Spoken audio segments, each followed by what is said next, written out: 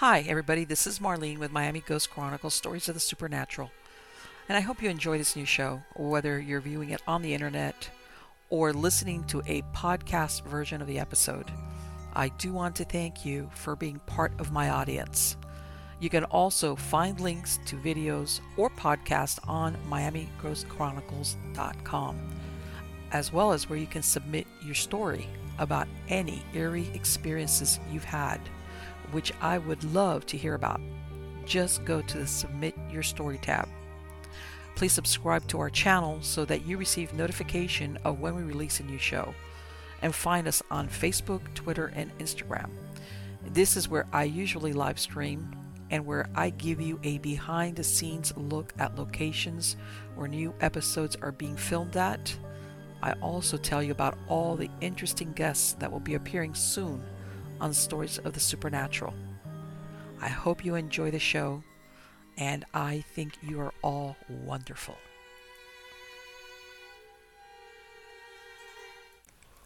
The following is a true crime story that took many years not only to discover that it had occurred, but also to discover who the perpetrator is. The year was 1999, almost 20 years ago. The setting was New York City, and one day a homicide detective gets a phone call. And the call is from a homeowner who believes that they have found a dead body at their home. And the police is perplexed because they can't understand why the homeowner is not really sure if they found a dead body. So of course they dispatch a homicide detective to go out there and find out exactly what it is that this homeowner is claiming that they found in their home. And as you will see, despite the length of time that had passed between when the crime had been perpetrated and the discovery in 1999, within 10 days they had identified not only the victim, but who most likely was the murderer. Now, when the police arrived at the scene in front of this home, which by the way was a nice residential area, the police detective that's been assigned finds a big black barrel out in front of this nice suburban home. It was one of those 55-gallon drums, the ones that you see a lot of businesses used to hold certain liquids, but you're going to see that it had more than just liquid in there. The police detective starts by talking to the homeowner who was the one that called him, and this man tells him, I'm selling my house. And he tells him on the previous day, the new owner, in other words, the person that was buying the property, wanted to do one final walkthrough. And he went through every nook and cranny. Now, the buyer of this house, in his last ultimate walkthrough, goes and crawls under an extension that was added to the home, just to make sure before the closing of the house. And this is where he found that large 55-gallon drum, which in all actuality, the present owner had no idea that it was there or what was in it. So this buyer tells the seller, the present owner, hey, you've got this big barrel back there in the corner behind some stairs, and you know what, I want you to get it out of here before we complete the sale. That I want that out of here. So between the two of them, they pull it on out and they roll it out and they stand it up on the street, which is where it was when the police arrived. The owner of the house is thinking, let me pry open the top, empty it out, and so I can have the trash hauled away. But of course, this man, what he wants to do is finish completing the sale of his house. And it was once they opened it and looked inside, that's when they called the police. And when the detectives get there, he brings them over to the barrel and he opens, it had been sealed, he unseals it and they peer in. The first clue that the detectives got was exactly what the owner of the house got, which was the overpowering, horrible stench that came out of the barrel once they had pried it open. The police detectives, who both deal in homicide cases, immediately identify the smell as the odor of a decomposing corpse. The first thing that the detectives see when they open it, when they look down, was they see what appears to be a human hand, a curled human hand, which of course it makes sense that they're right. This is where that awful smell is coming from. At this point, as the police are looking in there, they find that it's full of this very thick green liquid.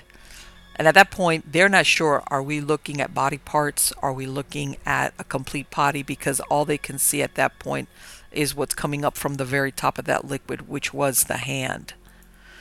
The remains, or in other words, what was in that barrel, was immediately sent over to have an autopsy done. And one of the challenges that they found was that while that barrel had been sealed, whatever was in there was basically in an airtight, preserved state. But as soon as they had opened that barrel, whatever was in there started to decompose really quick. So they had to immediately go ahead and do the autopsy, hoping that they could get information as to who it was and what happened to this person. Now, one of the first things that they identify is that that green, yucky fluid that was in the barrel was not something excreted by the putrefying body. More than likely, it appeared to be some type of chemical that was originally in that barrel, and possibly the body was put in there with that liquid already there. Once the liquid had been removed, they found that the body was bent in half, obviously to fit it into the barrel. The body had mummified. The skin was like rubber. Now, the first tip that the police get as to when this victim was murdered was because they looked at the clothing. There was clothing in there, and it appeared to be dated back to the 1960s. So this is the first clue that the police have as to how long ago this murder had been committed.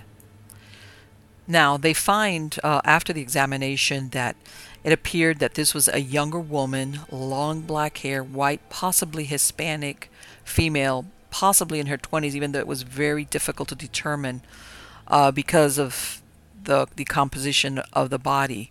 But again, this is what they had to go on initially. Another very interesting clue was that they found in her dental work a gold ridge rimmed filling or dental work that was very unusual. And of course, they're going to use this in order to try to identify her. She was also wearing a gold ring with a green stone on it. Now, what also becomes very apparent is the cause of death, because her skull has been crushed with what appears to be a blunt force trauma. The medical examiner determines that she was struck about 7 to 10 times with a hammer. But the most surprising fact that the medical examiner found was that she was pregnant. She was in the very last stages of her pregnancy, possibly in her 8th or 9th month. So whoever had murdered her absolutely knew that she was pregnant. During the autopsy, they find also some other very interesting clues inside that barrel. One of them was what appeared to be a 4-inch plastic stem of some type. At the very bottom of the barrel, even more importantly, they find what is a pocketbook, and which the police, of course, assume belonged to the victim. Inside the pocketbook, the police find a little 3x5 address book, which, of course, the pages are all clumped together because it's been floating in this liquid for possibly 30 years. So they are very afraid to open it because they fear that it will then totally disintegrate. The police then turn that notebook or that little address book over to their document personnel in the hopes that they can salvage some type of information out of that book in order that they might be able to find out who this young lady was.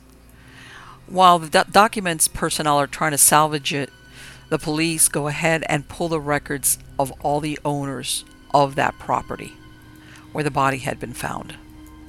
At this point, the police are not assuming that the murderer was one of the homeowners. They're going based on that sometimes murderers want to keep their victims as far away from them as possible. So the police are even entertaining the idea that maybe somebody who did the construction of that extension on the home went ahead and took the opportunity to stash that barrel there in order to put distance between themselves and their victim. Now, the police find that the second homeowner was the one who had ordered that extension built to the home. Now, when the police question this second owner, he tells them, oh no, that extension was already built when I bought the house, and I did see the barrel way under that extension, but I looked heavy and I just didn't want to deal with it. So what he did was, even though he saw it, he just left it exactly where he had found it. He even told the police that he just thought that it was construction waste what was inside of it. Now, this second homeowner tells police that he had bought the house from a gentleman by the name of Howard Elkins. And he also tells police that he's aware that Howard Elkins is the owner of a plastic flower company. It is not lost on police that they found a plastic stem and leaf inside the barrel along with the body. The police are aware that this clue might very well lead to not only the identity of the victim, but the identity of the murderer. The police then go ahead and they take Howard Elkins' name and they run it through the Department of Motor Vehicles, and it comes back now to an address in Florida. So they know that they have to go down to Florida to speak to Mr. Elkins about this. But despite their hunch that they might be looking at somebody that's very central to the murder case, they know that they need to get as much information as they can about Howard Elkins before they go down there to see him. The next day, another clue comes in. The documents department contacts the police detectives and lets them know that they have found some information. They were actually able to get some information out of the little address book. The documents department personnel tell the detectives that because those pages had absorbed the bodily fluids that had swished around in the barrel, information, what was written on there, could not be seen by the naked eye. So they had to use very high-tech equipment in order to be able to see what was written on there. This is the same type of equipment that's used to detect counterfeit money, fraudulent paperwork. It just is able to scan what cannot be seen with the naked eye. One of the most decipherable entries that they find is a number, possibly a phone number, they're not sure, that's preceded just by the letter A. The police are even wondering that instead of a phone number, it might be an alien resident number, since the victim did appear to be Hispanic. The police contacts INS with the information, but because, of course, they're looking for records that are over 30 years old, they kind of tell them, you're going to have to wait on that because we have to access that information because of the length of time that if it is a resident alien number when it was issued. In the meantime, the police, of course, are still going to pursue getting more information about Howard Elkins. They are absolutely convinced that it is no coincidence that he is the owner of a plastic flower company, and they find that plastic stem and leaf inside the barrel. The police then look at a big sticker that was on the barrel, and it had three initials, GAF. A little bit of investigating turns out that this is a chemicals company that's located in New Jersey. When police go out to GAF, they take some of the sample of what they found in the barrel, and one of the managers identifies it as a polyethylene pellet, which is used in the injection dye for some of the plastic molds for flowers.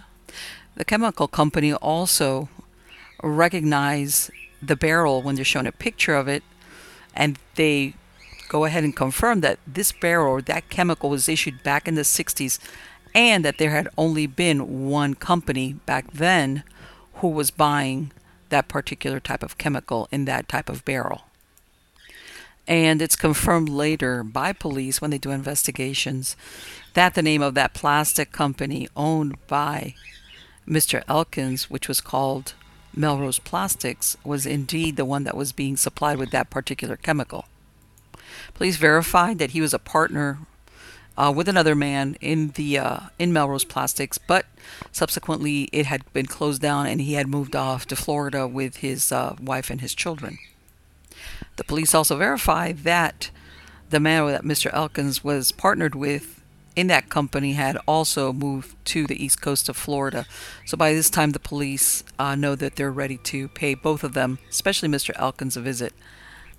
The police first visit the partner in Florida, and they're hoping, of course, that he's going to be cooperative. And when they speak to him, he tells them that he hasn't seen Howard Elkin in years, but that he's willing to cooperate and help him in any way that he can. The police then show him a photo of the barrel, and he immediately identifies it as, yeah, we used chemical that was stored in that type of barrel at the company. The man then relates a very interesting story to the police. As a matter of fact, a crucial story. He tells the police detectives that he remembers back in the 1960s, one day he gets a phone call over at Melrose Plastics. Just so happens that Howard Elkins is not in that day. And it turns out it's a landlord of an apartment. And he tells partner, hey, tell Howard to come and pick up the furniture out of his girlfriend's apartment because she's not living here anymore. She hasn't come back. He needs to come over here and pick everything up that was left behind. The landlord, of course, is not looking at it from an angle of something happened to his tenant. All he's thinking about is, I want to rent this place out again, and I can't do it when it's full of furnishings and clothing and things belonging to somebody else. The police then ask him, of course, if he was aware if Howard had a girlfriend. He says, well, he's not sure, but he had thought that there was something going on between Howard and one of the girls that worked there. She's a very pretty young Hispanic girl with long black hair. And something very unusual was that she had these gold teeth, which, of course, the police immediately realize that they are on the verge of finding out who is the victim that was stuffed in that barrel. He also tells police that this was around the year of maybe 1966 to 1967. And then he says what was really unusual is that one day she up and disappears, never to be seen again. And he thought it was a little bit odd at that time, but of course, he just never pursued it. Of course, not thinking that anything had happened to her, as in that she had been murdered. Little doubt is left in these detectives' mind that the perpetrator of the crime was Howard Elkins. Their thinking here is this guy owns a company, he's married, has children, appears to be having an affair with one of his workers, and she was pregnant, well advanced pregnant. Right there, they know that they're looking at a motive for killing her. The police, of course, their next destination is Howard Elkins' house, and when they get there, they identify themselves as Nassau County Police, and that they're investigating a murder that was tied into a home that he used to own. So he invites them in, and one of the first things they show him is a picture of the barrel, which, of course, the partner had immediately identified, but he tells police the contrary, that no, he doesn't recognize the barrel. The police, of course, know at this point he's lying, but they go on, and they ask him if he'd had an affair with anybody, and they are very surprised when he says, yes, I have. And he tells them about an affair, what he called a very short affair. And that it was one of the girls that used to work there at the factory, and that one day she just up and left, and that was the end of the affair. The police at this point are just trying to see how far he's going to go in lying. So they ask him if he was aware if she was pregnant at the time that she left, and he tells them, no, not at all. The surprising thing is that despite having had an affair, plus that she worked there, he couldn't remember her name. He couldn't remember what she looked like. It was almost like smoke. All that he could think of or basically admit to was that he had been involved with her in a short romantic affair, and that she had just from one day to the next and without any word just disappeared. Towards the end of that conversation, the police finally come clean and they tell them, "We're not here by accident. We're here because there was a body of a pregnant woman found inside that barrel that was stored under a crawl space in a home you used to own, uh, with a barrel and chemicals that were used at a factory that you used to own. And at this point, what's going to happen is we can match, a swab from the inside of your cheek to that fetus and prove if you were the father of that child or not." Turns out Howard Elkins is one cool customer. So he tells police after they tell him, "Hey, if there's no match between your DNA and the fetus, that's it, you're off the hook." He says, "Well, you know what? I watch a lot of television. I know you guys can get away with a lot from just taking a sample. And so at this point, I just refuse to give you a sample and I just want you guys to leave." However, before the officers can leave, the phone rings. It turns out it's Howard Elkins' wife who's telling him that she is on her way home and that she'll be there in a few minutes. Also, at this point, Elkins turns around and tells the police, "You have to leave before my wife gets here." One of the detectives knows that they don't have a warrant and they don't have any arrest powers, but he does tell Howard Elkins before he leaves is, "If you don't give me that DNA sample voluntarily, I am going to get a warrant again, and if that matches that dead baby inside of this murdered girl, you're going to be arrested for her murder and for the murder of the child." The following day, the policemen are talking to their attorney generals in their jurisdiction, trying to get a warrant so that they can actually arrest him. But because it was a certain date that was a Jewish holiday, this basically put the investigation on hold at least 24 hours before they could get any type of warrant. The two detectives then called their department just to give them an update of what's going on and that they're kind of in a holding pattern. And one of the detectives there asks him, "Do you have Howard Elkins?" And they both answer, "No, we don't." And he said, "Well, West Palm Beach Sheriff's Office just called up here trying to find out if you had Howard Elkins because at this point they can't find him." Turns out Mrs. Elkins had reported her husband missing, and of course the local police had immediately tried to find him and they became aware of what was going on as far as the investigation with the Nassau County Police Department. Learning this information, the two detectives take off and go over to the sheriff's department, and as they're getting there, one of their detectives comes out and says, "Don't worry, we found him." And it turns out that earlier that day, Howard Elkins had gone to a local Walmart and purchased a 12 gauge shotgun. Turns out he had gone to a neighbor's house, went to their garage, went into the back seat of the neighbor's vehicle, and committed suicide with a shotgun. The police detectives feel kind of cheated because, in truth, what they wanted to do was arrest and bring Howard Elkins to trial and get him convicted for the murder of this girl. However, what their next task was to verify if indeed he was the father of the child that she had been carrying. However, before the police get information as far as a DNA, uh, when they go back to New York, they find that the INS information they requested has come back, and they are finally able to identify who that number belonged to.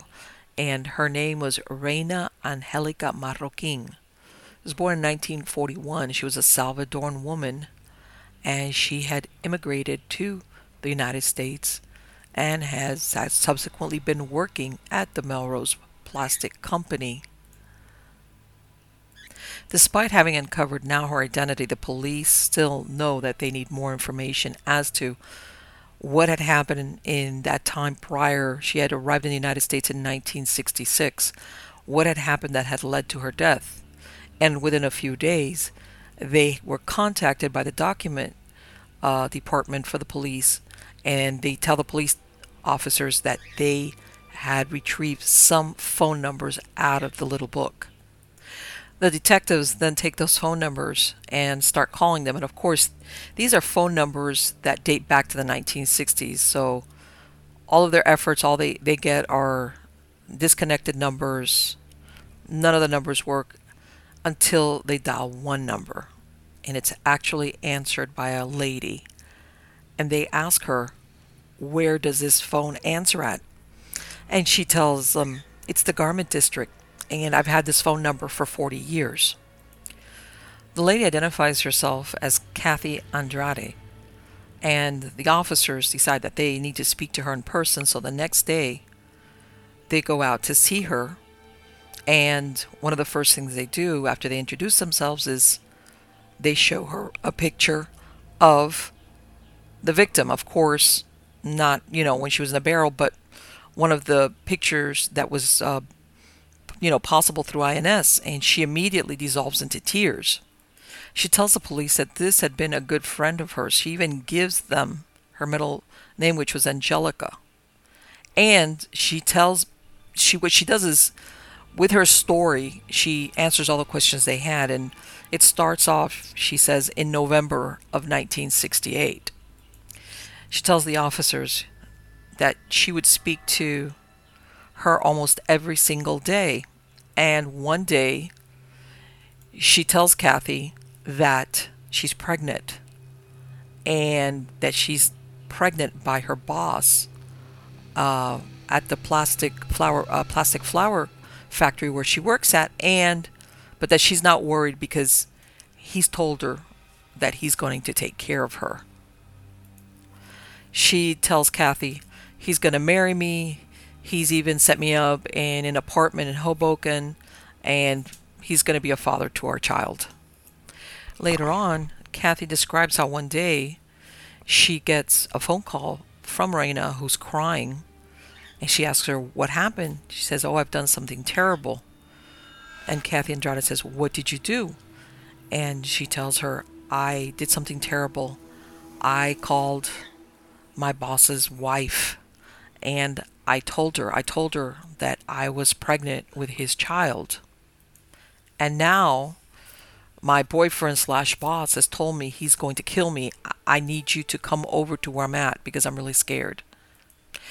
Kathy then tells the officers, the detectives, that when she arrives at the apartment, she finds that the front door is partially ajar, and when she goes in, the dining room table is set for two, and the food is still warm.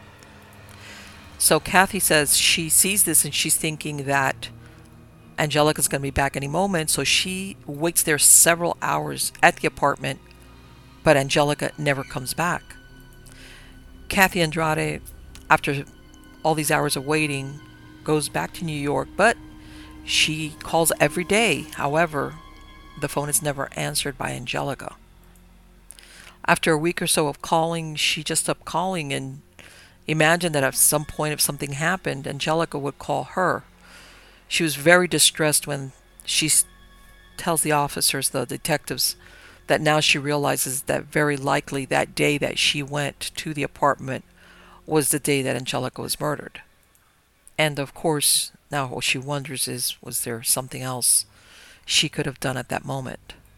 Eventually, the detectives get the icing on the cake of their investigation when the DNA shows that there was a 99% chance that Howard Elkin was the father of the fetus inside the victim. The only satisfaction that the police said that they had after everything was that when Howard Elkins decided to take his life, he knew that he had been caught for that crime that he had committed back in Jericho, New York, where he had left his mistress stuffed into a barrel along with his unborn child. After the fact, the investigators came up with a theory where they believed that Elkins either went to Raina's New Jersey apartment, or he lured her to the factory and then killed her. And then he took her body to his Nassau County house, possibly with the intention of dumping her in the ocean from his boat, but probably after he filled the barrel with plastic pellets to make sure that it would sink, he found it was too heavy to move, and what he did was he just left it in the crawl space. And a writer by the name of Oscar Corral went to San Martin, San Salvador, where Angelica originally came from, well, Reina Angelica originally came from. And there he found that her mother, aged 95 years old, was still alive. She said, well, she told Oscar that she had dreamt about Reina being trapped inside a barrel. And subsequently, Reina's remains were returned to El Salvador and she was buried there. Her mother died a month later and is buried alongside her.